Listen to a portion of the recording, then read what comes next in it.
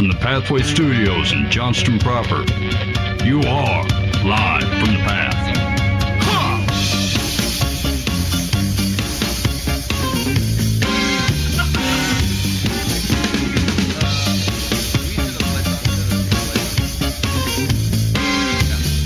I am a working man. I get things done.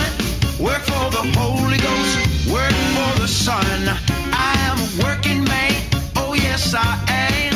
I am a special agent of the Lamb. And you're listening to Live from the Path. We're coming to you from the Pathway Studios here in Johnston proper. What was that? What do you mean? I am who I am. It just felt like you melted at the end of your statement. You're like, That's how the people. That's how they do it. That's how you get the people people in. connect to that. Got it. Yeah, Okay. yeah. Hey, yeah. are you farming out our social media to other people? Because there's a lot of emojis and stuff in some of the reels Hey, so that here's I've been what- looking at lately. Here's what I'm doing. I got this. I have a service that does this for me. My people. And like I have to cut the clips, so I have to go between this time and this time. This is the clip I want, and then I give it a title. And then before you publish it to Facebook from the service, it goes, "Hey, do you want to generate? Use AI to generate your post description?" I'm like, yes, I do. And so now geez. it starts with my description. It pulls in the description from our YouTube video, which I write, and then it takes it, and frankly, it does a pretty good job. But really spices it up with a bunch of random emojis. And so here's the deal. They're not from it's not my cup of tea, to be honest with you. But like, I don't know. Maybe they work. Know what they're doing? Yeah. Maybe so the emojis work. yeah. I saw somebody ratting on AI because it's they got caught for plagiarism, and I thought, isn't that actually the point? It takes everything that's been written and learned from it. Isn't that? Well, actually, Copies it though. it should allow you to go around it because AI should not be using verbatim Right. stuff. Well, it kind of mix it up a little bit. Yes, right. It basically. Yeah, learn. But I assume that's what it was. You remember when you did like a book report in like third or fourth grade, and Yeah. really what you did is you read the encyclopedia, Yeah. and then you found a way to reword it so that you didn't plagiarize it? Yeah. That's what we're talking about. I've heard of people doing that. Yeah. Dan wrote his own encyclopedia entries. That's right. Oh, my mistake, Dan. Okay. You're listening to Live from the Path. Welcome to episode 501. We're very glad to have you on the program tonight. Here's what we have going on the show. There are a number of articles. Good. So there was what Ephesians 5 really teaches about husband-wife submission. Oh boy. Okay. Yeah, that's up on the docket. I thought this was. I'm not going to read this whole thing because I don't know if I want to spend a bunch of time on it. But like the opening of this article was, your child attending public school in the U.S. now has a 1 in 4 chance of declaring an LGBTQ identity before the end of high school. I was surprised by that. Wow. That seemed. I don't know. I guess, Mike, you're kind of close to that. Does that seem right? 1 in 4? That seems a little high. Okay. Yeah, just a little though. Yeah. Interesting. I mean, That- it's that could national be like- averages versus Iowa. Yeah, I suppose. And that could be like they declared it for like 2 weeks and thought, I guess not, or like I mean, permanent. Like, Probably. this is what I am. well, it says declared at some point in time. I'm getting. Well, That's- I mean, yeah, so, like, that could be taken both those ways. To be honest, yeah, Yeah. maybe. I don't know. Yeah. Well, to be fair, it's so normalized that like people just look at it as like an alternative to the like. It's just when someone goes through their goth phase or I declared a lot in high school. yeah. I legit thought until I was probably 13 that I had a full shot at being Wolverine. Like I would go home to my apartment building and jump over park benches, and I'm like, I'm halfway there. I mean, I can see kids doing that just to break up with someone that they don't want to really tell them the truth to. Oh, I'm gay. Yeah. Then a month later, I guess I'm not. Oh yeah, I but fabricated. I'm over you. Yeah, my identity changed a lot throughout my high school years, and like what I thought I was. Not my gender identity by any means, but like a lot of stuff changed about me. I did everything I could based off of like who I liked at the time on what they would want me to be. I And love so My Little Pony. I would, yeah, exactly. I love this stuff. I started smoking cigarettes so that I could get a date because I was like in 6th grade and this 8th grader was smoking cigarettes at the park. And I said, oh yeah, I This'll smoke a give me a pack a day. chance. Yeah. And so she handed me a Cowboy Killer, a Marlboro Red, and I lit that thing up and smoked it wrong the whole time. And we hung out for hours at the park, and she was my new girlfriend for about 5 minutes. Yeah. What? Yeah. What? Cigarettes bring people together, man. Yeah, I started smoking at 11 years old for that reason. If yeah. they let them means more advertise on things. TV anymore, you'd know that. More things to bring us together. Interesting. I guess. I guess I've always thought that about cigarettes with people like bumming smokes off each other or smoking together in the cold. There's a sympathy to it. Oh yeah. Everybody wants to be at the smoker shack. Yeah. Okay. So Mike, but No, I don't. as a man who took up smoking in your teenage years, do you feel like it brings people together? Oh yeah. Yeah. I actually, I don't know what I was thinking. I waited until I was 18, so I was legal and could buy a pack of cigarettes, and I did. And then I thought, this will keep me from having to talk to people at bars, because like we were playing in a band at the time. I'm like, I'll just go outside and smoke, and that way then it won't be awkward. Well, there's all kinds of people They're all out there out there. smoking. Yes. You know, and so then you're Wait a still minute. talking to people out there. Then you realize that like if you smoke, you got a friend somewhere. Right? That's the truth. Hey man, can I have one of those? Sure. They'll go, it's a menthol. You're like, I guess not.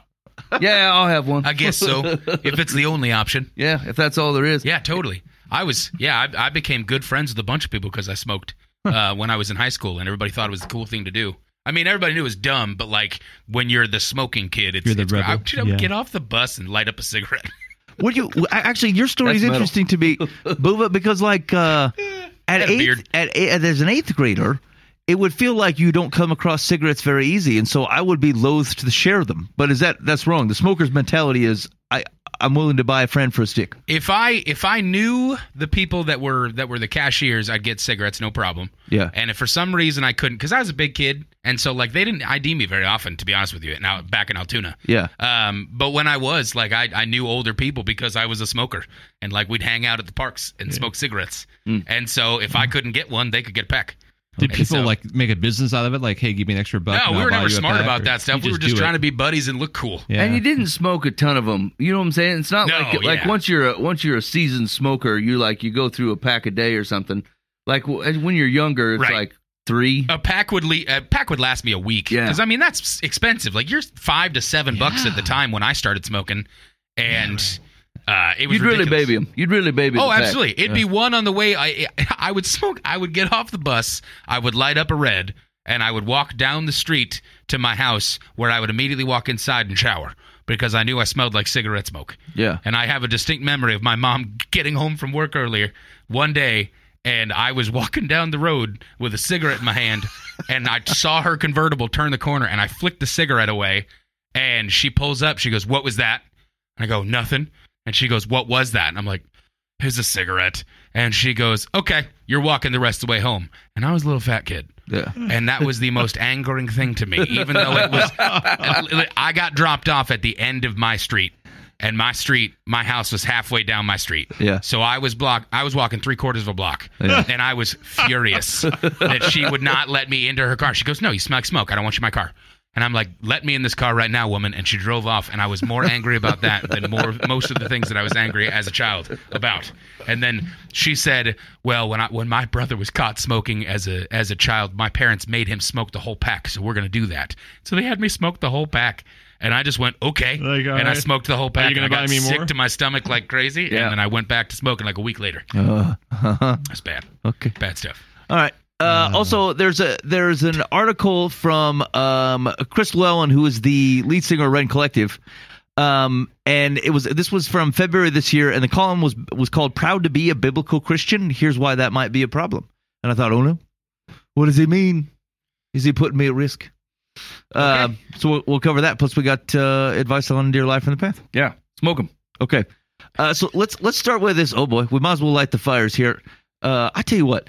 So these articles from the Christian Post. I got in a tussle with the Christian Post 6 years ago because of their pop-up ads. Like when you get on there, they're like, "Hey, you want to register for the site?" Or the option was, "Yes, I want to register for the site," or "No, I don't want truth in my inbox." And I said, so I screenshotted it and I put it on Twitter. I've used Twitter like 4 times. This was one of the times I used the Live from the Path account. And we tagged the Christian Post. And I said, "Hey, for a Christian outlet, you're forcing me into a lying box. And you should be ashamed of yourselves." Now, they changed the pop-up ad within like 2 or 3 days. It no longer said that anymore. But doggone it, they are aggressive. Yeah. In this trying to, like, I just don't want to sign up for your site. Okay. What Ephesians 5 really teaches about husband-wife submission. The sentence, including Ephesians 5:22, actually starts at 5:18. Paul commands all believers, be filled with the Holy Spirit, followed by examples of what people do who are filled with the Spirit, concluding with 5:21, submitting to one another out of reverence for Christ. Paul states that mutual submission is required of all believers. He continues this sentence in 522. Wives, to your own husbands, without adding the verb submit. The NIV paragraph break after verse 21 is in the middle of a sentence. This is not justified. Okay. I have now the NIV, especially the newest rendering of it, has been very dicey. Not only on word choice, but like where they break things up that give impressions of things that aren't right. Separation. Yeah, like you can blame the chapter split on a monk from like whatever the 1500s, but like sentence breaks are on the Bible publishers. Yeah. So, all right. Let's see. Wives to your own husbands with no verb. Splitting the sentence gives into two paragraphs, separates wives to your own husbands from the context. Paul gives it 3/4, namely mutual submission. That's true. I remember teaching through Ephesians, and like that was one of the big risks because everyone's waiting for this husband-wife business, and like contextually, he's talking about mutual humility and service as a church body, and like almost calling out like wives to husbands going, yes, even in that relationship, like the place where we're most likely to get it wrong to the worst effect is the people we're closest to, and to go, yeah, it's everybody, even that one type of thing. Originally, there was no verb in Ephesians 5:22. The earliest manuscript of Ephesians 5:22 do not include the verb submit, nor does it citations by Clement of Alexandria, Origen, and Teddy of Mospia. I'm going to stop you right there. Yeah. I don't have any idea what's going on right now. Like, Zero. what do you mean? I don't understand what this article is about. So they're providing you context that like when people want to talk about in Ephesians 5 about husband-wife submission, they tend to start on verse 521. What's the verse that's up for debate? I'll just read it. Or 522. Start with 22. That's the problem. Is that the thing you just asked? But it's Ephesians 5:22. Ephesians 5:22. Okay, but you're supposed to start at 18, they say. Yes. Okay, if I start at 18, it says, and do not get drunk with wine, for that is debauchery, but be filled with the Spirit, addressing one another in psalms and hymns and spiritual songs, singing and making melody to the Lord with your heart, giving thanks always and for everything to God the Father in the name of our Lord Jesus Christ, submitting to one another out of reverence for Christ. Wives, submit to your own husbands as to the Lord. For the husband is the head of the wife, even as Christ is head of the church, his body, and is himself its Savior. Yeah, so two things. The two things he was getting at was one, context, and second is text itself. So the first one was context, that we tend to focus on the husband-wife stuff as a primary teaching or takeaway point, when like the context of it is actual mutual submission among the church. Right. Like among believers. Gotcha. So we got to be careful about over-cranking on that. Secondly, and that what version, was that ESV? Yeah. Okay, interesting. So like says that the verb submit, it doesn't actually exist when it says wives submit to your husbands. Like it gives that verb submit isn't actually in there. Now I think it's implied that as a body you submit to each other, like wives to your husbands included. And when you separate it and put a title there, you have to remind them what they're talking about. Yes, right, exactly. Right. Yeah, so part of that comes because you split it. Thought. Like, okay, here, take this stuff in. By the way, also, completely separate thought. Wives to your this, husband. Husbands, yeah, right. Wait, what? Yeah. So like if you were to read it in your Bible, you would find a heading that says wives and husbands in between the talk of submitting to the Holy Spirit, and then you would see the wives and husbands as if it's a new thought, like it's a subcategory. Yeah. And so the thing is like if we're talking about what it sounds like you're saying, while we're on the subject of submitting, wives submit to your husbands. But like what it should more feel like is while we're on the subject of submitting to the Holy Spirit, this would fall in line with that. Yes, right. and it's a type of relationship that deserves unique focus because like this often comes up in my house. You tell me that you don't look at your household, and oftentimes your children are harsher to each other than they are to their friends.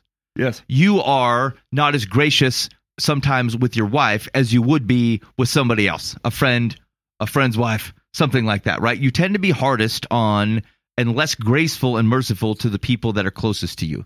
And so like contextually, there is a consideration that says, yes, this is for everybody. And now I need you to apply it even to those close relationships where you may have actually caused a problem of niching out something that you shouldn't. Yeah. It's like the parable. It's like the Good Samaritan.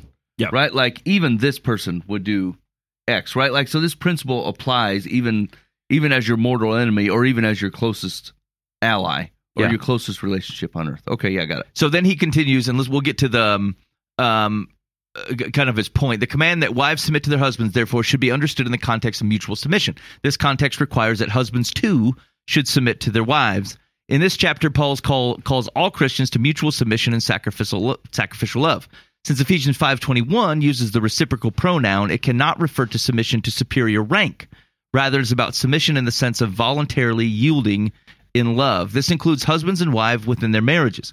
Paul's words are crafted to fit the Greco-Roman households he addresses. Paul encourages wives to respect the man who provides them with food, shelter, clothing, companionship, and love. But this does not exempt them from loving their husbands. Husbands then, like husbands today, could be emotionally distant and have their separate worlds. They needed to be told to love their wives, and this applies to husbands today.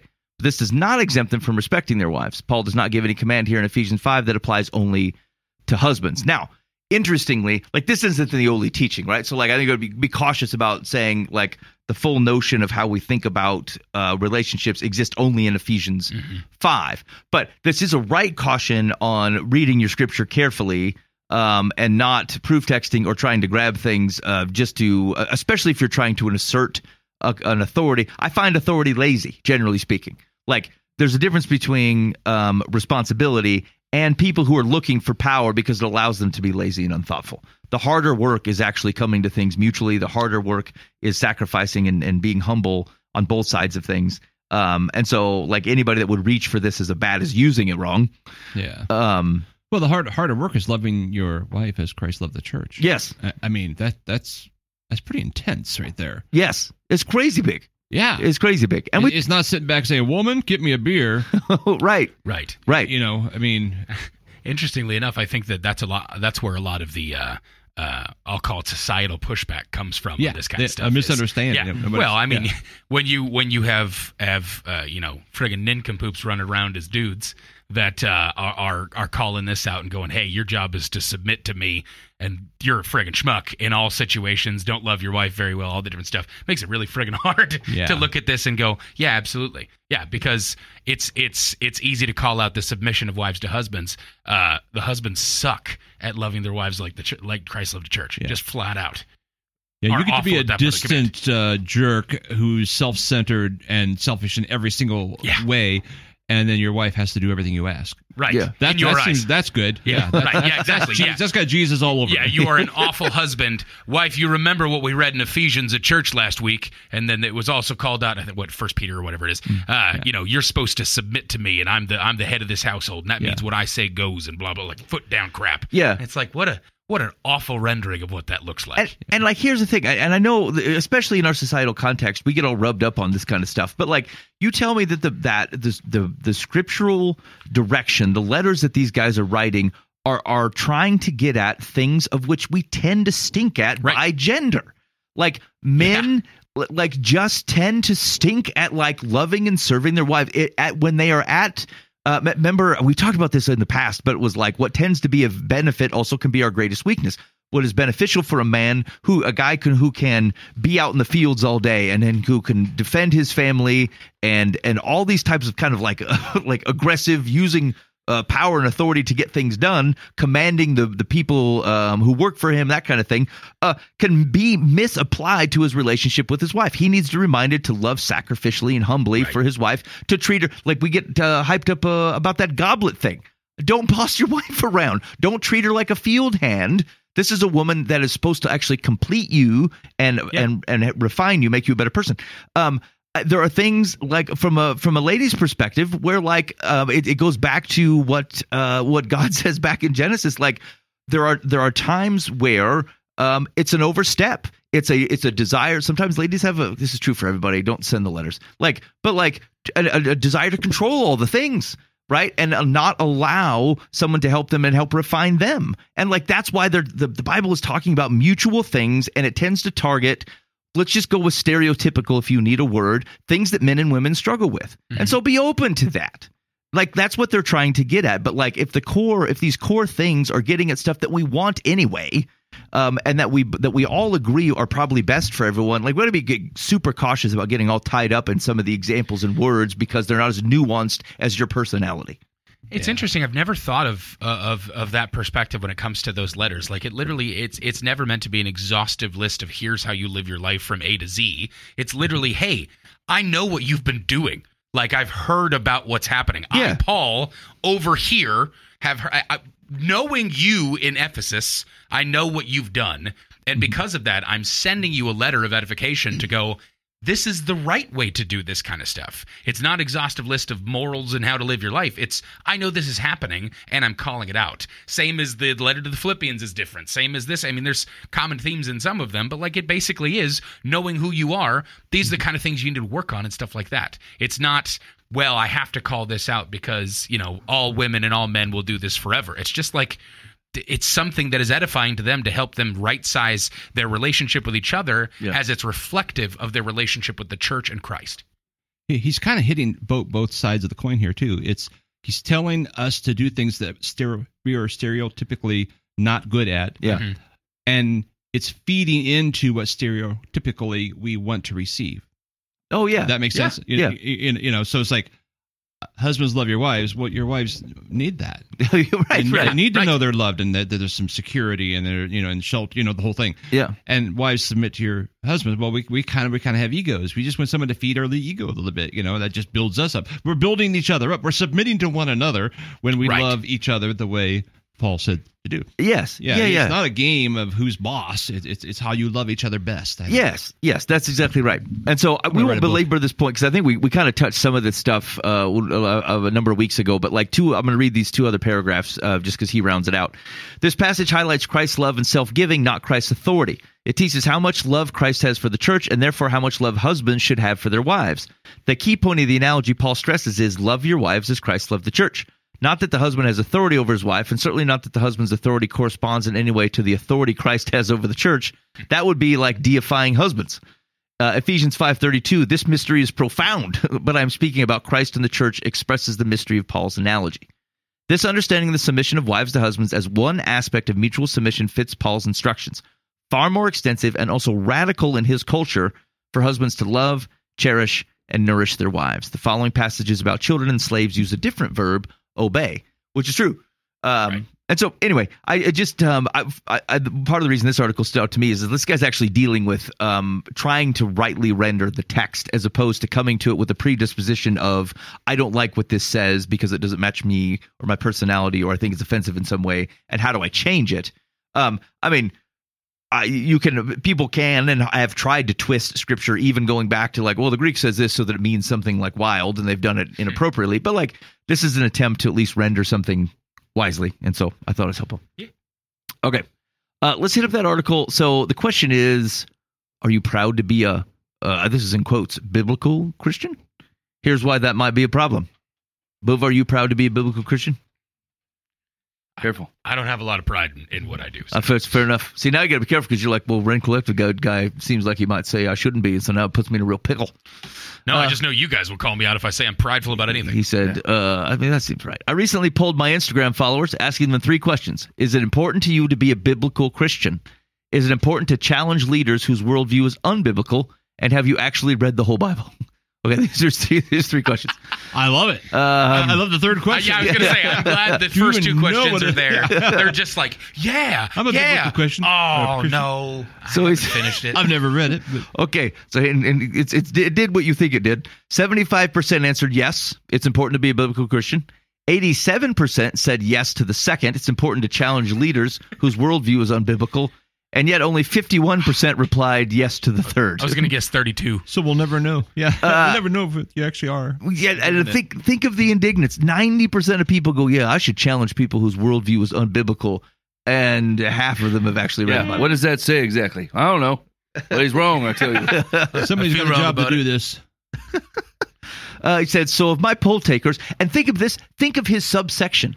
People who are followers of the lead singer of Ren Collective. That's the group. This is not including all kinds of other people. Okay. So of my poll takers, 24% of them find an important part of their identity in a book they haven't read. And 36% are ready to correct unbiblical teaching without having given the source text a once-over. That is fantastic. He says other more official statistics tell a similar story. Lifeway research found that only 32% of churchgoers have read the Bible cover to cover at least once. 32. Yeah, there you go. With a mere 9% reading it daily.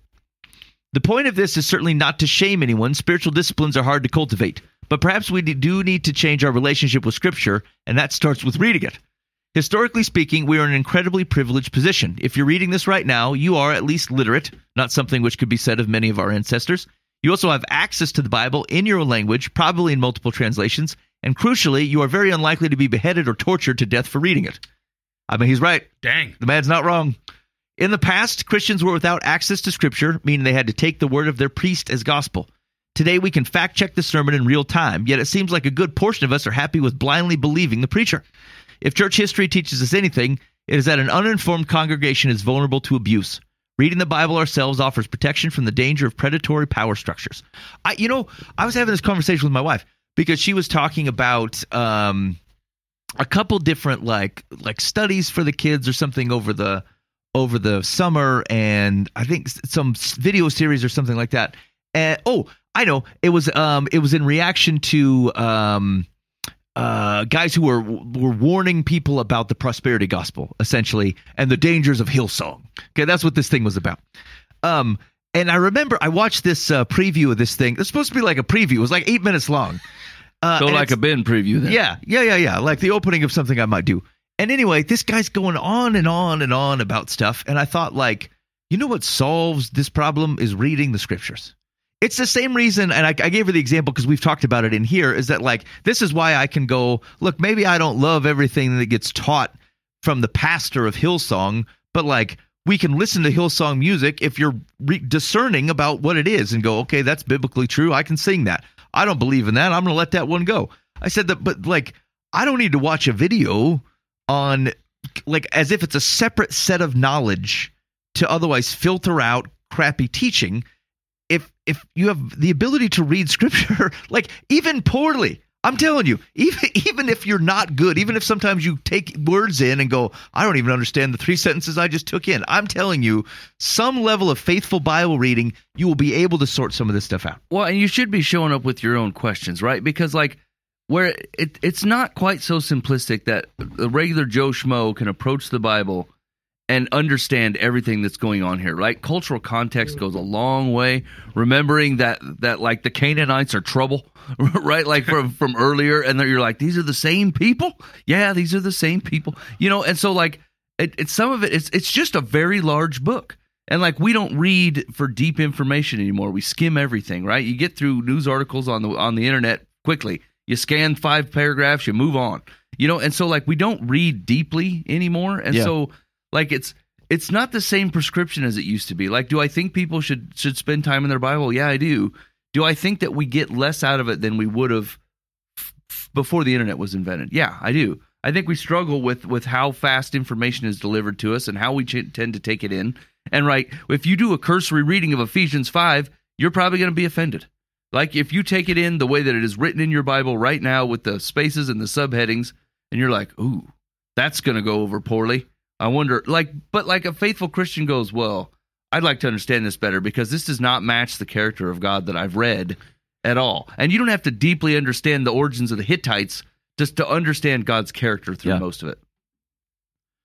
He says, so after that he says, but why do we want to wear the adjective biblical as a badge rather than read the book gathering dust on our bedside table? Perhaps it's about belonging. We know that saying we're a biblical Christian is a password to inclusion in the evangelical community. Who says that, by the way? I don't know. I think he does. I've never heard anyone say that. Yeah.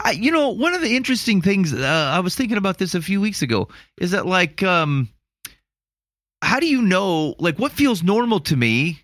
Like, how do I know whether that's normal to everybody else? Because, like, think of how many times we've read an article and we're like, we don't know anybody that behaves this way. Right. And, like, Dan has a church that's different than the church that I have. Right. Like, your background is different, even denominationally different than what my background is. And still, I don't recognize some of these behaviors. Mm-hmm. And so, like, it's very interesting. Actually, a traveling Christian band would be a super interesting group of people to talk to about, like, hey, man, what are all the things happening? I bet you see the best of it and the worst of it. Oh, yeah. For sure. I could see that. So he says, in fact, we might say biblical when we actually mean an evangelical interpretation of key verses. Okay. As a worship leader, I've seen firsthand that every denomination believes the Bible is God's word. It's not like there are non-biblical Christians. Oh, interesting. There are Christians who differ in their interpretation of Scripture, but that doesn't mean they hate the Bible. Reading Scripture regularly and its entirety is important, but we also need to remember the fundamental reason why we read the Bible. For me, it is to establish a connection with the living God. It is the place where I first met him, and it's the element of my spiritual life that shapes and forms me. When I spend time with Scripture, my soul shifts toward Jesus. It inspires me as a songwriter for sure, but also to become more like Christ. And I want that for the church. We should aspire to be known as biblical, not because we're ready to battle for it in theological debate, or because we have the bumper sticker on our car, but because we look like Jesus. Yeah, that was one of my favorite things is I saw Rain Collective in concert recently, and he's introducing a song. He's like, this is right out of Amos. I'm like, who writes a song out of Amos? This is awesome. Biblical Christians do. Yeah. I mean, he could have nailed it more, right? Like, I don't know how many times, like, I start to worry that it's actually not true, that I'm like, are you reading your Bible? Are you reading your Bible? Are you in your God's Word at all? Are you reading or praying? Either one of these things. And like, 95% of the time, it's like, I'm doing the best I can. And I'm like, hold on right there. Like, I was on board with the struggle, but like, I won't be lied to. You are definitely not doing the best you can. Right. People, because we got every excuse in the world why we won't do it, why we don't have time for it. But like, there's absolutely no good reason to not have time to shift your heart towards Jesus. And that is honestly where it's done. Like, it's preaching is helpful. Like, to be taught things is helpful. To worship is God mandated. But like, to know why you're worshiping or what you're worshiping about, right? You can't know that without the Scriptures. You just flat out can't know. And wouldn't you want to know for yourself? Like, so you're not getting bamboozled, not being sucked in by ridiculousness, or not prone to flights of believing God is behind a thing that he's not, right? I don't understand. Like, I know that I fail in this area, but I would never be like, yeah, I'm doing the best I can. This is the best I can muster. That's a flat lie. It is definitely not the best you can muster. If I told you Dilly Bars were available in your basement 6:30 every morning, as long as you get up and get them, Dilly Bars and $15, I'm going to pay you every morning. Yeah. You know what you'd find? Mike Foose down there, 625, waiting for the Dilly Bar stand and the $15 to come out. Yeah. And I'd be there all the time. I would never fail. Every morning I'd be. Yeah. Yeah. It's like, it goes back to, for all the Christian content that's out there, like 95% of the things that I might worry about my kids or the folks in the church or the youth group or something getting a hold of and leading them astray, faithful Bible reading and prayer at some level, basic level of understanding, keeps 95% of the stuff at bay.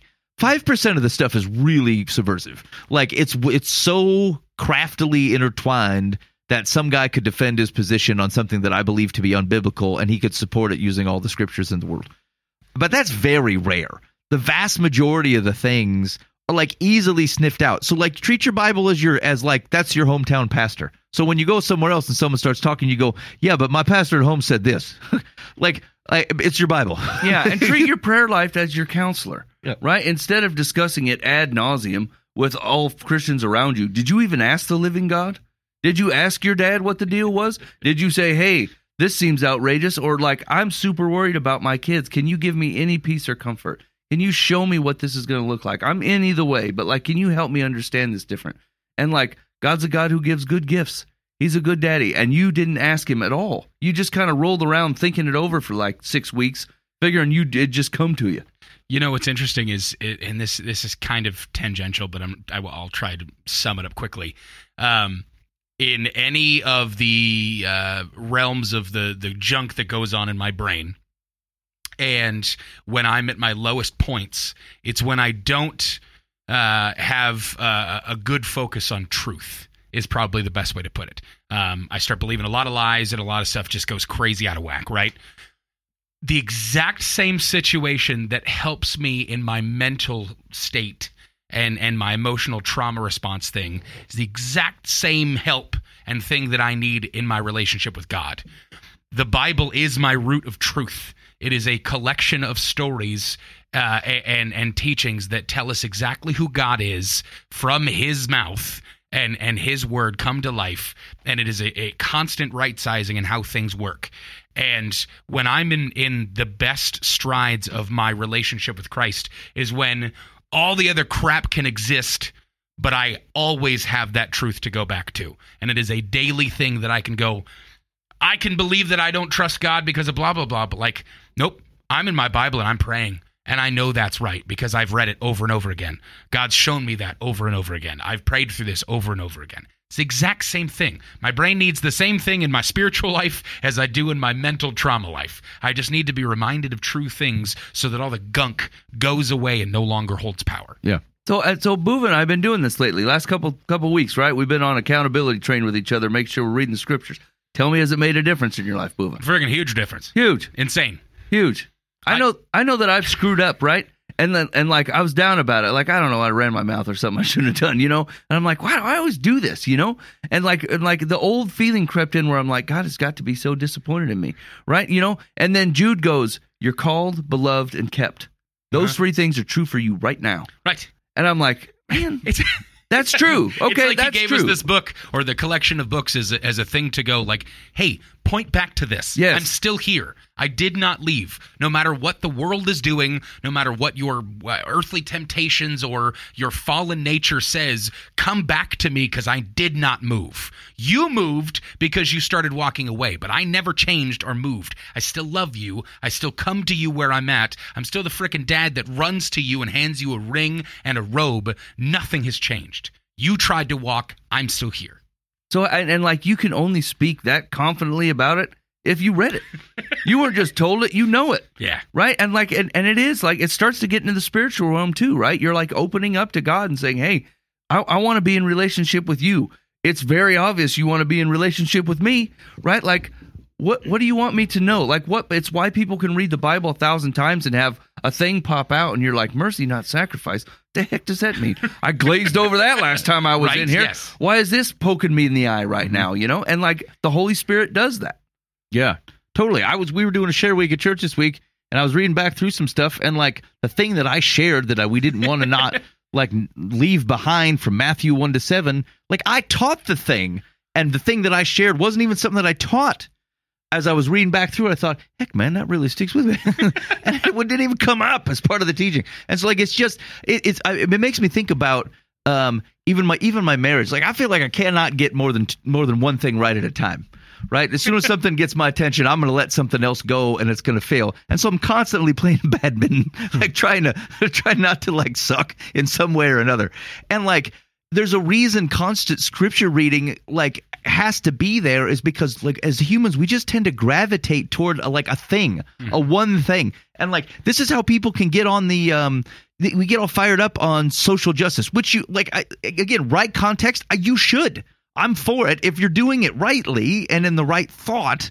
But like, you become blind to everything else, like calling people to repentance, right? And recognizing how like you can change behavior, but it doesn't actually shift the world unless you're actually changing hearts, right? But like, we can get so focused on something that in and of itself is a good thing that like, without constantly reading scripture and having it like continue to build out and frame up your walls, you can create your own what seems like a really good blindness, right? And so like, scripture reading goes, God, there's like a million things to know about God. You can't remember them all. And so you're reading. The Israelites suck too. That's why they put rocks places. Exactly. Like it's you need the reminder of all. I don't know how many times like I get on a trip about something and then I read some different letter by some different guy and I was like, oh yes, that was the yang. That was the balance to the thing that I'm over here. Right? God says, sacrifice, honor me as holy. And then he says, I want mercy, not sacrifice. If both are true, now how do I live? And so like, yeah, it's totally important. Yeah. You've been listening to Life from the Path. I just feel like we got to get away. Like, and I don't even feel like we do this anymore. It just feels like such an old school thought that like your daily Bible reading is a measure of like your value or quality as a Christian. And like, nobody thinks that. I don't think that. I think you're foolish for not doing it. I think I'm foolish for not doing it. Yeah. Right? You're missing out on a thing. No one's measuring you, right? We're talking about availability to the God of the universe. And you're like, yeah, I'll see if I can swing by maybe sometime. I don't know. It's like going to your grandma's house where you know they're going to talk for 2 hours. You're like, I really should go, but it's just going to be horrible. That is not my experience in Bible reading, right? You get there and you're like, this is home. I love being here. Yeah. And I've been putting this off for what? right? So I could mow the yard again. I don't know. That sounds dumb. Yeah, I mean it's similar to actually let's use your $15. Oh, make it $20 because it's a single bill. $20 in a Dilly Bar. Maybe that doesn't get people excited anymore. Let's call it a cool $75. $75 and 2 Dilly Bars. I'm still pretty excited about 20 bones. No, 2 Dilly Bars and 75 bones. Okay, every morning it's down there. You would be like, I mean, it's not going to harm you if you leave it down there. But like, why? Yeah. Like, why would you do that? Like you cost yourself. You're being foolish. Yes. Yeah. All you had to do is get your pasty buns out of bed and go get it. Actually, that metaphor breaks down because it's harmful not to read scripture. Actually, like if you go forever, like you're not interacting in that way. Yeah. Plus, if they leave the Dilly Bars out of the freezer, they're gonna start to stink. That's gonna be a mess. Yeah, but your neighbor's not gonna come over and yell at you. Yeah, right. That's probably the right comparison. You're leaving dillies on the table. Yeah. Too many dillies. Leaving dillies on the table. Right, I'm going to put that on a T-shirt. Yeah. If you want that on a T-shirt, you need to let us know. That'll get you arrested in Houston. What? What? That's another T-shirt. 1 out of 4. That's how this happens. Dad thought it was funny. What a weird drop on that. It's because the phrase "dillies in Houston" could go many different ways. I haven't been reading. I know. No, I haven't been really. All right. Hey, maybe that be a good reminder. Maybe you had something to kick off the year for Bible reading, and let's say it's failed, and people are tired of reminding you of it. Life from the Path is here to encourage you. Just pick it up, man. Start small if you have to. Get in the habit of it. But like, it serves. It's a ministering item to be in your scripture consistently, and so hop back on that train. And if you need accountability, man, it sounds like Mike and Boov are accountable. So like, we'll put you on the text string. Yeah. Send your give us the text message on the old Live from the Path complaint line, and they'll throw you in on it. You don't even have to identify yourself. You can be a mystery man if you want to be. I don't care. Yeah, I don't care either. Okay, I'll make it happen. Don't put Mike on it. Okay, I'm doing a Jude study, and it's hard to write down the 20,000 verses I have to go cross-reference, and so I haven't been saying read 1 Samuel. So I've just been saying, okay. No, but do you want to know what he has been saying? What? Nothing. Oh, he's not. He's posturing as though the other opportunity for him to say is just like, hey man, did the study again today, which interestingly enough is what he told me he would do when he first said, I'm not really going to be reading anything specific. I'm going to be doing a study, so I'm just going to let you know when I do the study every day. And I go, killer. That has not happened once. Not heard from him. He will respond when I text him and say, got it. Yeah. Like, as in, I received your text message. He texted 11:45. I'm in bed. Yeah.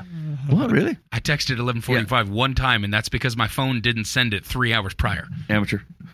Hey, I get up early. This is the right place for us to have this conversation. Sorry. Amazon came to my house at 4 this morning and woke up my dog and delivered a package. What? Yeah. 4 in the morning? I mean, fortunately, I was already awake, but I'm like, it says, your thing's on the map. And I'm like, what? You're 10 stops away. I'm like, what? And all of a sudden, my Ring doorbell, there's someone at your front door, and the dog goes, hey! Sorry, you just kind of triggered me there. I love that. That's an Amazon guy that goes, if I get up early, I go home early. Man, that's those are early. Dan, those are contracted. You know that? Yeah, like those are independent contractors. I did not know that. Do they give you the van? Yeah, like you can use the van. I think there's a rental thing related to it, but like you can own an Amazon route. So it does work the way. Like, guy gets up, if he can get his packages delivered by 3:00, he's done. When do you guys feel like you got old? I haven't. You haven't? Okay, Ben. No, I'm sprightly. Mike? No, a couple years ago. Okay, I think I'm on the Mike wagon. I recently had a long conversation about the anger I felt in my heart for how much it costs to get a cold cup of coffee at the Caribou Coffee, and I'm willing to call them out by name. Yeah, that's because fair. I pulled up to the joint, and they said, are you a member? And I said, no. And they went, what's your phone number? Instead of, would you like to join? And I've taught salespeople before, so I went, I know what you're doing. Yeah. I was very tired at the time and just gave them my number, which was dumb, admittedly. Thankfully, they have not. Club. But then I went, I would like just a black iced coffee, please. And they went, okay, we have cold brew. And I went, I don't want cold brew. That's $5, right? She goes, yeah. I was like, I want a cup of black coffee with just ice in it. And she goes, well, the coffee comes hot. And I went, I'm aware of that. I'm aware of how coffee works. Yep. You have ice I cubes, just right? need you. I know that cold brew is going to have ice in it. I need you to just start from a cup of black coffee and then get to that point. and it broke down so gloriously that like I just went, just give him the cold brew. And she went, great, that'll be $5.55. Oh. And I was like, I'm paying. Thanks for joining the club. Right. I gave her my number and $5.55. My wife is sitting right next to me, and I went, $5.55 for a cup of black coffee. Yep. Oh, you done got now, here's the deal. Caribou. I've got the best job I've ever had in my life, and like the Lord has blessed me in many wonderful ways to where $5 isn't a friggin' bank breaker anymore. But like, I feel like it was, and I was like, I can't do this. And so I pull up one car length, and I look at my wife. I go, there is nothing that is going to keep me in this line to pay $5.55 for that cold brew coffee. I'm not doing it. And she goes, you can't just pull away. I was like, I absolutely can. The second this person pulls it up for me and I have an out, I'm getting out of here.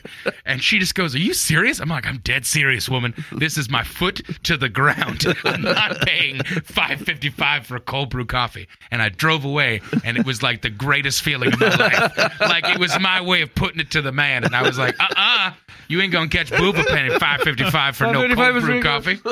She called you 3 times? And literally my wife was like, I think I just saw a gray hair form in your beard when that happened. And I was like, if this is what aging looks like, I'm fine with it. I'm fine getting old if that means I refuse to stay in line for the cold brew coffee. That means it took longer and it sat in your fridge for 3 days. You should not charge me double for it. I'm tired of this. So that brings up an interesting question. Are there anything behaviors that you do that you're aware of that like most people would consider socially awkward, but you insist upon it? I can think of one, but like, do you guys have self-examination, or are you saying for somebody else? No, I don't do anything like that. Yeah. Okay. I can tell a story. Okay, hold on. I'll tell mine first. Okay, so like I don't like social confrontation at all. Uh-huh. Like, I will overpay. Like, I'd pay if they said, look, $9.85. I probably wouldn't even have mentioned it. I'd be like, that seems a little stiff. But I would not have said anything. I would have just paid the $9.85. I don't care. So I do not get into social confrontation. However, and my wife has noted this, and surprise is like when you buy anything from the Bass Pro Shop, they always go, okay, and what's your phone number? And I go, no, thank you. And this doesn't feel wrong to me at all. I'm like, what do they need to know? Yeah, I said, it doesn't even tell them what it used to tell them, right? I do that at Harbor Tools. I'm like, I don't need to know. No, it's not your business. Harbor Freight, whatever it's called. Yeah. Right. Yeah. I don't give out my phone number for multiple reasons. One, I don't want to get, because they're not even doing me the courtesy of asking, do I want to receive the mail or do I want to be on the list? Right. And so I find it rude. And then second of all, like, it used to tell you they could figure out based upon your phone number, like, where you were driving in from, right? So like, where's our? They were using it for geographical studies. Like, your phone number doesn't tell you that anymore. Not anymore. It hasn't for a long time. So it's useless. Yeah. And so, but it's weird. Like, it's where I put my foot down. And actually, that's I was in the Bass Pro. Hey, by the way, this is local. So, but like the Bass Pro in Altoona has like one of those gun firing ranges, like with the toy gun with the little laser thing, and you can shoot targets. It's free. Like, I think the change machine is broken, and so it's been free for like 2 or 3 months. Oh, yeah. So if you're bored on a Saturday, just swing on in there, shooting deer and stuff with these rifles. Awesome. But anyway, like at that door, they got a lady who sells vacations. Oh yeah. Uh-huh. Yeah. Right. And like, I am so rude for a man who does not like deal. I don't like to deal with social interaction very well. I'm like, hey, have you heard about it? I said, no. And I never will. Like, I was like, maybe it's normal. It just felt super aggressive coming from me because I don't do that. But like everywhere else, like I said, I'd pay the $9.85. Right. I wouldn't even think about it. But like that, I draw a firm line and I refuse. Well, they're kind of invading you there. That's what I feel like. Yeah. It embarrasses my wife. It's all sales tactics. It's because if it's not a yes or no question that you feel you have power over, well, I do have a phone number. I guess I could call it out right now. Yeah. They're not asking you, do you have a phone number you'd like to use? Just what's your phone number? Right. So it seems awkward psychologically to say no. Now, the Harbor Freight tool place the other day, I bought something and they asked the number. I said, no, I'd rather not. Thank you. And they're like, well, you can't return these without. I'm like, I guess I won't return them. Right. I mean, I'm just like, whoa. Oh, no. But it's like, whatever you buy, you can't return unless you gave me your phone number. I can't give you this $7 machete back. I can't give you my receipt that you're going to give me. No, you got to get the phone number. I'm sure. Discrimination against people who don't have phones. Yeah. Like, right. there's always a way around that. Oh, jeez. So I called the hotel because I'd booked a hotel in my wife's name, right? But it was with my free hotel points. So I called them to make sure that when she got there that they weren't going to give her a bunch of harassment. They're like, hey, why we got you on the phone and you're a premium diamond member, we'd like you to talk to these people real quick. I'm like, yeah, I guess. I don't know. Yeah, sure. And it's a vacation dude. Yeah. And he's like, blah, blah, blah, Mr. Foose, blah, blah, blah, blah, blah. So I heard you're interested in taking a vacation on our dime. And I go, no, I didn't say anything like that. And he goes, well, here's the places. And he's like, Vegas or Tallahassee or Ohio or something or other. And he's like, which one of those sounds best to you? And I go, I'm not going to any of those places. I'm going on my own vacation that I've chosen beforehand that you weren't involved in. And he goes, are you saying no to a free vacation? And I go, yeah, I'm going to pay full price for the one that I want to go on. And I don't want to go on any of your Vegas vacations or whatever you're saying. He goes, I really feel like you're being foolish. And I go, that's a little forward, isn't it? I'm like, you don't know anything about me, friend. And second of all, like, this whole thing sounds shifty. I go, do I get my 200 bonus points? They said if I talk to you, I got 200 bonus points. He goes, well, not if you're going to not take the free vacation. I go, so you're a liar and a philanthropist. So you're going to take my money, give it to other people, and then you're not going to give me my 200 points? He goes, do you want to talk to my manager? I go, is he the same cloth as you? Because no. It doesn't feel like there's an innocent dude working at your place. I said, give me my 200 points or give me your full name. Click. He was done. I said, well, I guess I'm going to get my 200 Did you get your 200 points? Yeah, I did. I actually really like social confrontation. That doesn't bother me at all. I having witnessed Mike's brand of social confrontation on many occasions, it is one of my favorite things to observe in the wild. It is literally like watching a National Geographic episode. Like, it is fantastic to see Mike in his element as just a general, like, he seems like the kind of guy that wears work boots and knows everything you need to know about the kind of generator that he's standing next to, because he's like, I don't care about what you're saying. I have no desire to do what you want me to do, and I'm not going to. And I have no problem looking you in your face and saying to you, no, absolutely not. And like, you just see the customer service and sales training just crumbling off of them like a facade. It's makeup in the rain as friggin' Mike's like, no, I'm willing to look you in the face. And when you do that, the trigger phrase of, are you saying no to a free vacation? No, I'm saying no to an idiot that's asking a stupid question. And it's like, that's Mike. I hate There's power so in that. much. And I'm the same guy that Ben can attest to the fact that I will make best friends with a friggin' waiter for 48 minutes for no reason other than I don't want to not tell him about my tattoos to offend him. And I become best buddies with the guy that needs to tell me about war stories and all the weird details about his girlfriend. I've put my foot down on that recently, and life has gotten better. I stopped texting people back and going, hey, man, we should get together. If they say that, if I don't agree with it, I don't mention that part of the text. If you said, hey, we should get together, wouldn't that be fun? I don't have to answer that. Yeah. I don't have to respond That to it. sounds like a general statement.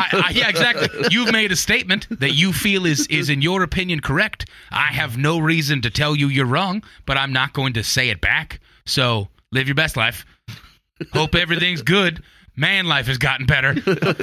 For so many years, I was like, you friggin' boobs, you're so angry all the time. Nowadays, I'm like, I think I need to be a little angry in this situation. Just be like, no, I'm not going to do that. I feel like it's being more honest to people. It really is. Yeah. I stopped avoiding the people that try and sell me AT&T at the Costco.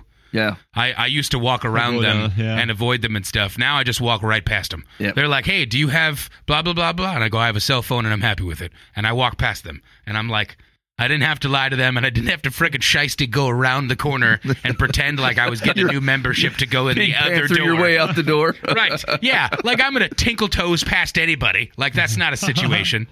I just tell them I have a company phone. They're like, oh, okay. Yeah, that makes sense. I'm on my parents' plan. They're like, you look like a grown man. I tell you what, my wife will never go car shopping with me again. I'm so horrible. I mean, I was so mad at that guy, and I told him, and I was in the middle of describing how much I didn't like him when he was walking up. The guy goes, I don't think we can get this deal done. I go, well, I guess we're leaving then. And then I got my car and left. And then he called me when I got home. He's like, I think we can make your payments work. I'm like, I don't know if I want to come back in there or not. We had that chance. Oh, boy. Good stuff. All right, you listen to Live from the Path. Hey, what? I'm kind of curious. What socially awkward thing do you do that embarrasses your friends and family when you do it, when you're out and about? So you can go hit the Live from the Path complaint line, 515-517-0085. Call or text The Bob Eisenhower, Live from the Path, completely. And tell us the weird stuff too, because there's some anonymity behind this. We're not gonna look up your phone number like Bass Pro Shops might. We don't know you probably, and so if you text us, tell us the real nitty gritty stuff. We'll talk to you about it. But what add you to the club? Right. I might get you involved in an accountability conversation. Live from the Path. Just club. a heads up.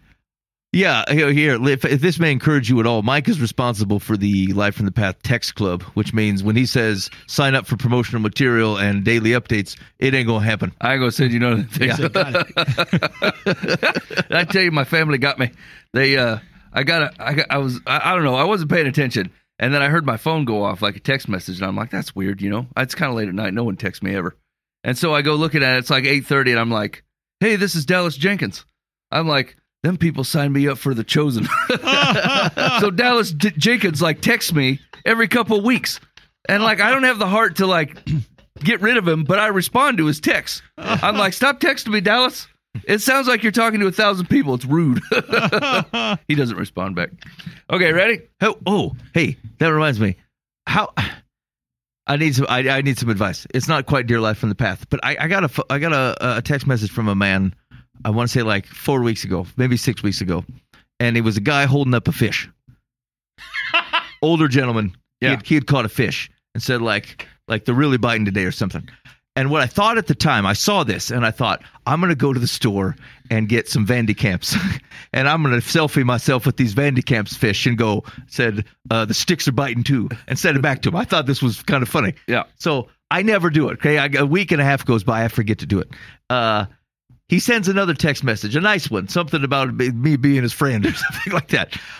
I never did the fish thing, and so now I'm like, okay, I got to figure out a nice thing to write back to that man. I forget that too. 2 days ago, he says, happy birthday. Is it too late? No. Should I just ignore it, or should I respond back to this man? Stop it. No. No, Boova. You say, thanks, man. Appreciate it. Yeah. Yeah.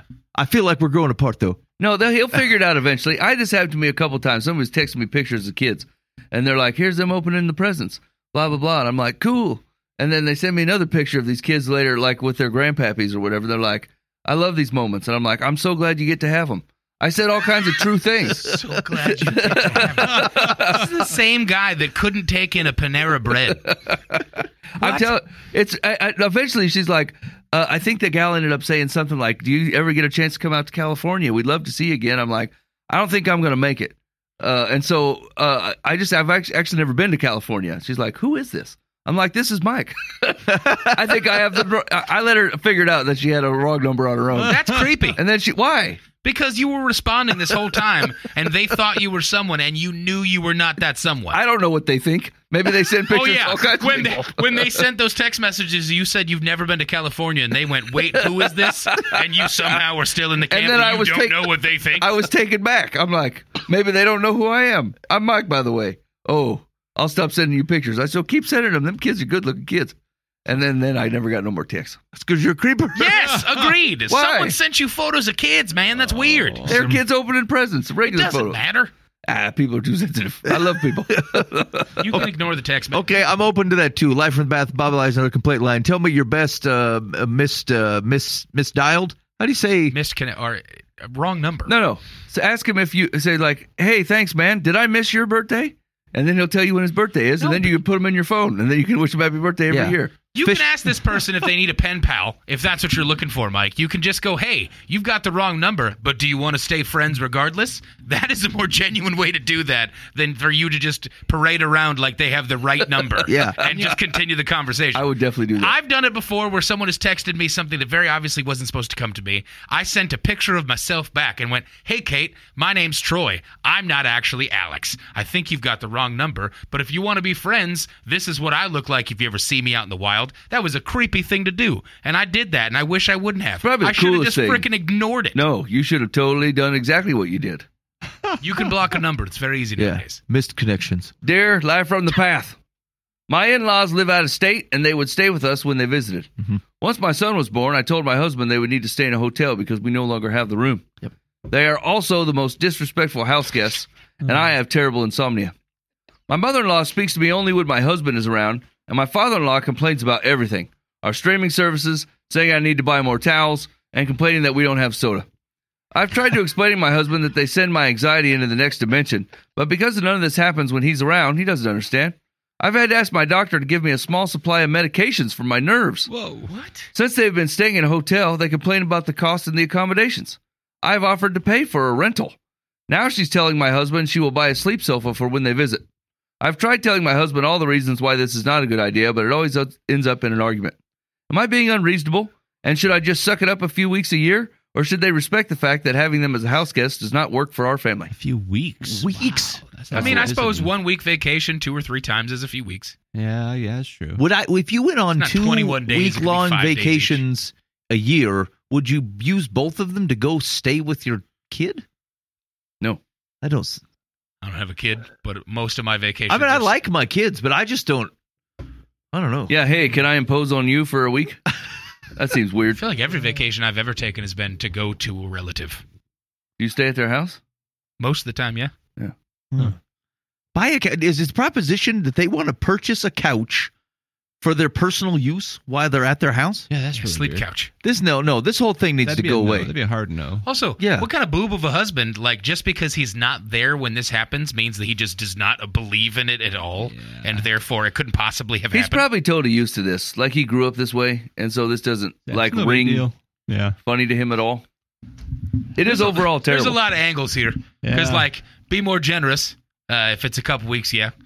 Don't be nearly as generous because the parents are weird and are expecting way too much. Your husband's a bit of a boob and may not be understanding where you're coming from, but it's because he might suck in general. Like, if that turns into an argument, and Yeah. also, what's going on with the point that this gets you to the place where you need to get extra medication, too? Yeah. Like, there's a lot of... I like the boundaries of okay, if you're going to come, you got to go find your own place. Yeah. Yeah, I think it's fine. And then they can Especially with a decide kid. how long they want to stay. That's how much it costs. I think it's perfectly logical based on the fact they have a kid. We don't have the room. Sorry. Yeah. Dan's right. It's self-limiting. If you can Yeah. only afford 3 days, then you only stay 3 you days. get 3 days. Yeah. I mean, Or get an RV. I think you'd have to cut some of the chaff away from here. Like the fact that you had a kid and have no more room in your place. Like, this is hard to believe. Like, those kids don't take up any reasonable room until they're like 12. I was going to say they also can sleep in your room. All for you a have to long do is time. be like, hey, man, you going to sleep on the couch tonight? Yeah. Hey, you want to have a camp out in the living room? Yeah.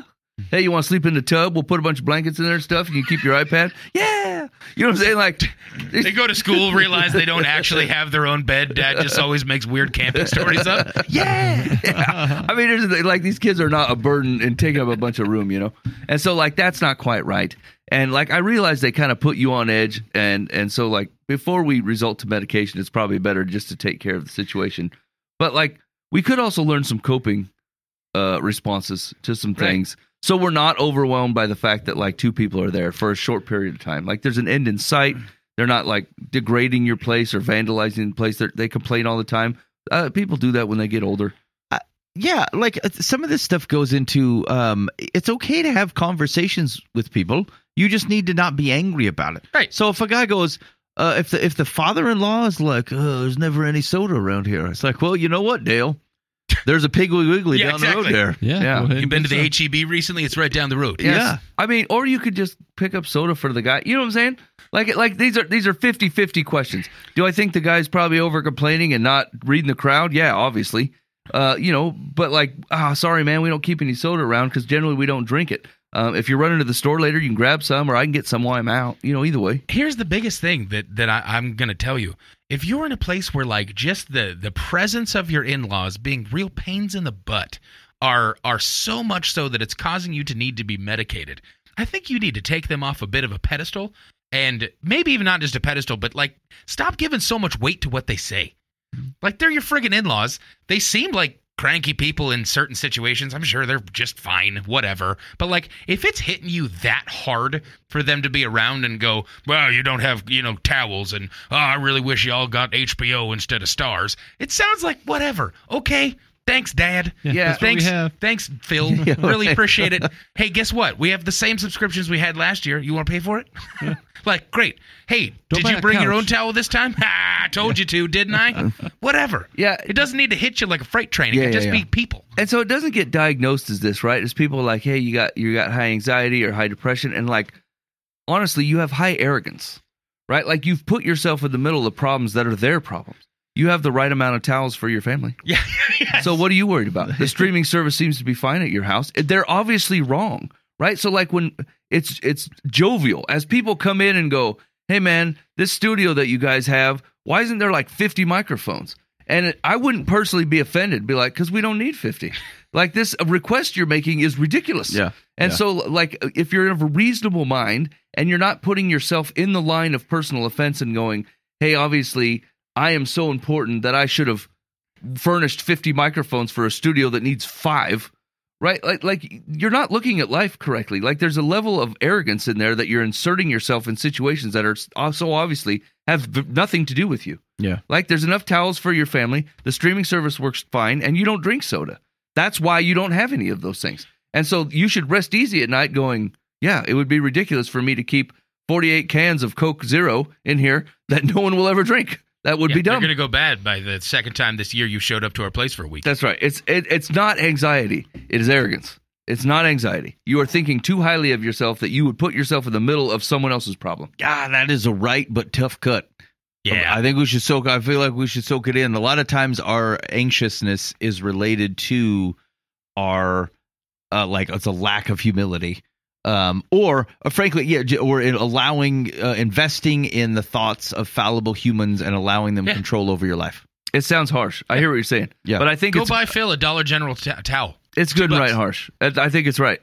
Yeah, it is right. And and I think I've said this recently in relation to things like that. It doesn't mean that it's easy to let go of, but you do still need to deal with the reality that it is that. Right. Like you can all the medication does is tamper down your physical reaction to this. But the core problem is that like you are worried about the opinion of people who seem to be fickle and are trying to and you feel like you have a burden in an unreasonable way of service in your house that just doesn't make any sense. And so you need to be able to sort that out logically and be able to keep what's good.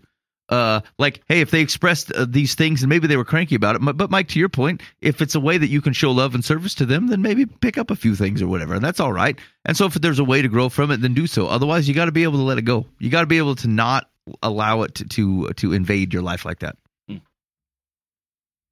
Secular says, your in-laws appear to be quite a handful.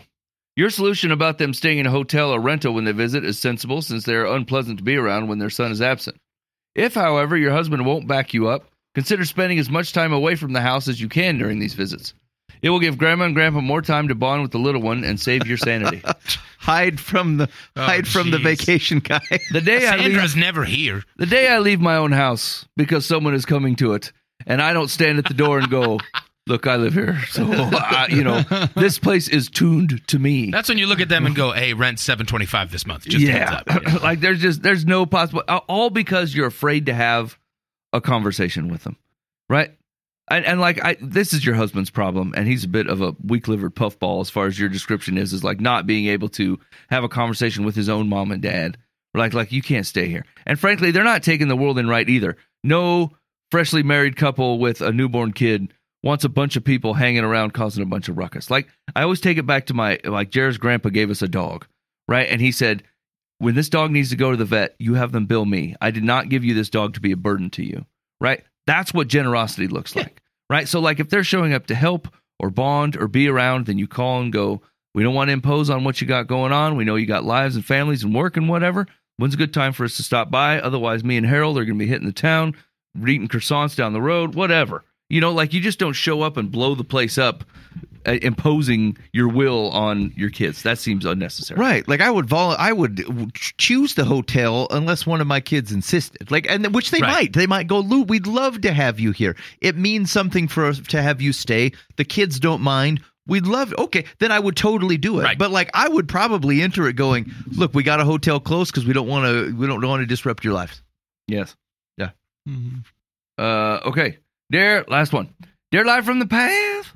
My mother passed away years ago. I have one older sister, Nadine. Following my mother's death, with the blessing of my father, Nadine and I divided up Mom's jewelry. My sister almost immediately began digging through closets and drawers and removing items from our parents' home every time she visited our father. Dad asked if I wanted any particular items that belonged to Mama. I mentioned 3 things, but told him I didn't want to take anything from his house until he passed on. I thought it would be disrespectful to do otherwise. Nadine threw her future daughter-in-law a wedding shower and gave her 2 antique items that had been Mom's, items I recognized immediately. I felt upset that she hadn't at least mentioned them to me before she gave them away. I have only the one granddaughter and may have wanted to pass those items down to her. Following the shower, I spoke with my dad. He agreed that before Nadine gave them away, she should have asked him, or me, if either of us wanted them. Am I wrong to be upset over this, or should I just let it go? I think you're wrong to still be upset about this. Yeah. I think the initial offense was like, yeah, absolutely. Hey, man. I'd be like, what the heck? What's happening right now? Have a conversation for sure. Yeah. What was the point of the dad agreeing? He's heavyweight. He has weight to the story. Is he going to do something about it? No, he's just going to agree. Yeah, this seems like something that happened a bit ago. It happened. I mean, if she's like, if you talk to her and said, hey, this hurt my feelings. Okay, fine. You've said your piece. We'll move on. Yeah, at this point, you can't do anything about it, but just say, hey, from now on. Right, exactly. Like, if there's more stuff. Let's inventory this stuff, and. Yeah, don't you feel like this? Like, it's so awkward when, like, siblings get in these, little heirloom battles or whatever, just stuff like this where, like, you could tell right in the offset, even if you had this conversation, it's not going to go right. This is not going to go very well. They're like, well, I have just as much right to these heirlooms as you do. Why would you get it to pass it to your granddaughter, and I don't get to give it to my mother-in-law? And then it's just this big annoying thing, And so, like, I mean, if they mean the absolute world to you, I suppose it's worth standing up about. But, like, these are just things. Right. Like, take a thing that reminds you of your mama and keep it close to you. And then, like, I feel like unless you want to battle this out, I would try to let as much of this go as you can. Yeah, there have been some heated battles, one-sided, admittedly, heated battles between me and my brother on a lot of the stuff Mom and Dad had, and like I just 98% of the time I end up just going whatever.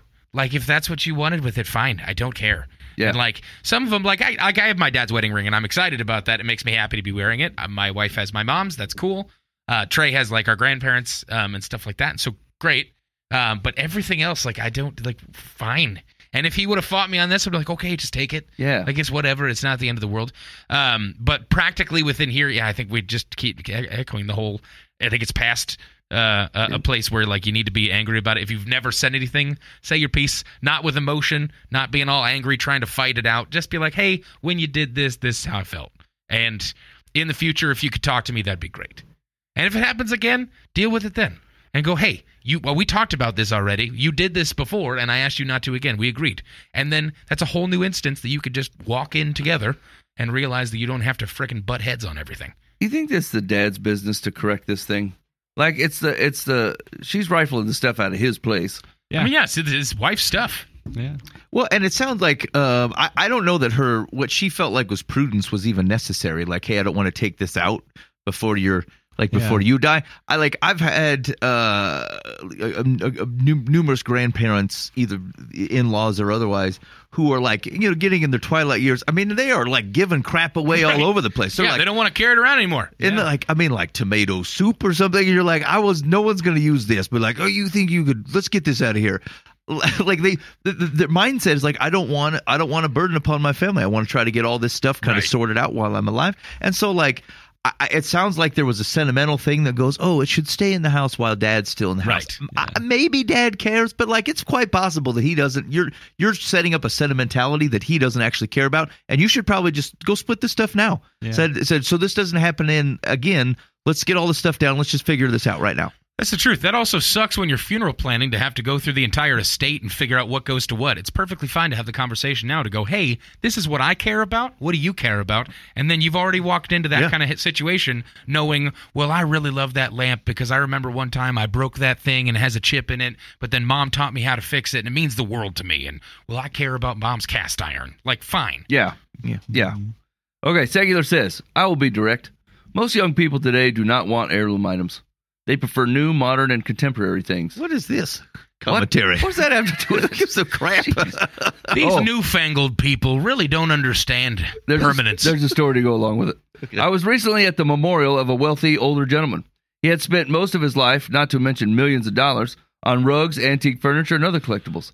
I overheard an antique dealer talk about how over the last 20 years, the market for those things had taken a dive. Your sister was wrong to grab your mother's possessions without consulting you or your father first. But this will cause a rift in the family. Let it go. I don't understand that finger wagging at the modern generation.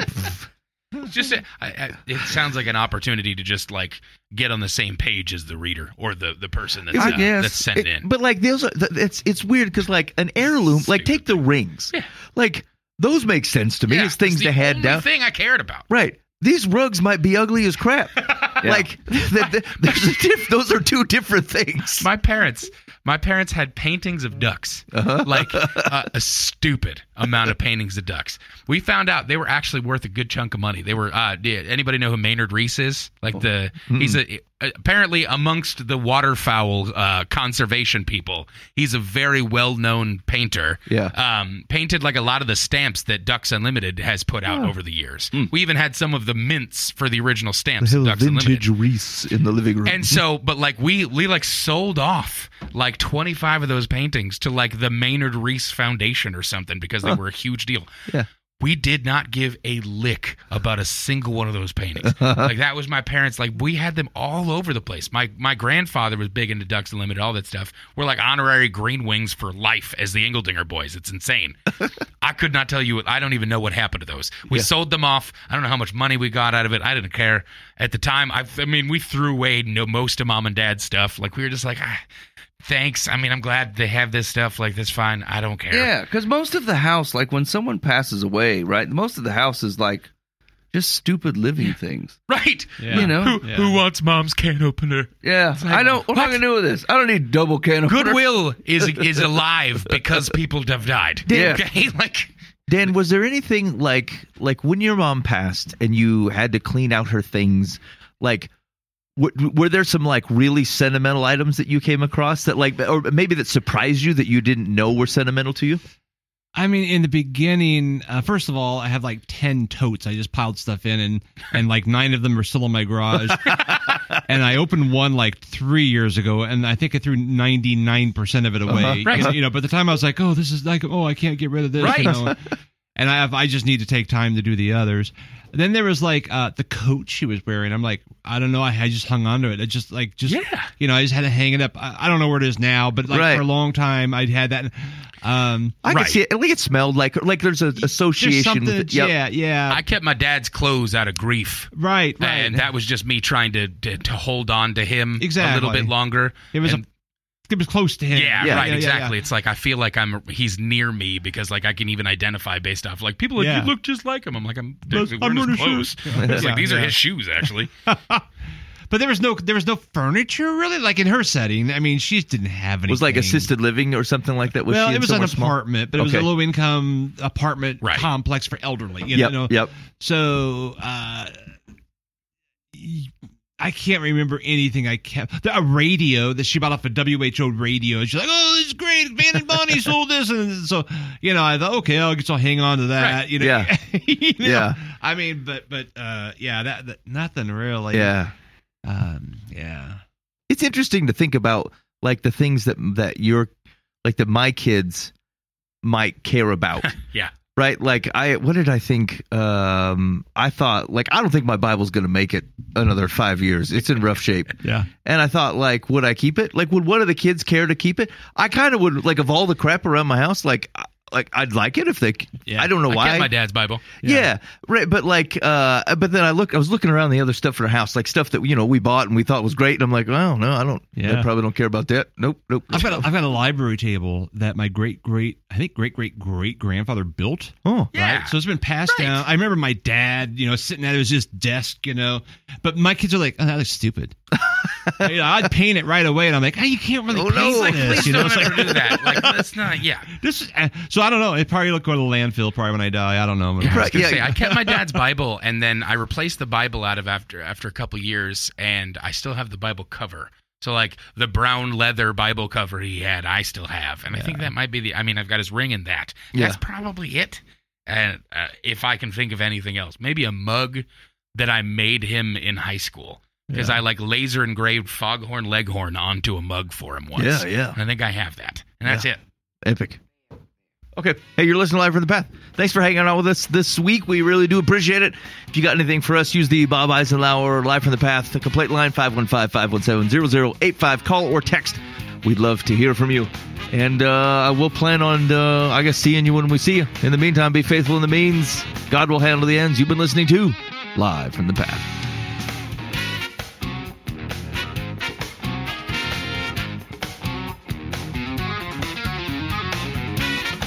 Did you see Eisenhower texted it?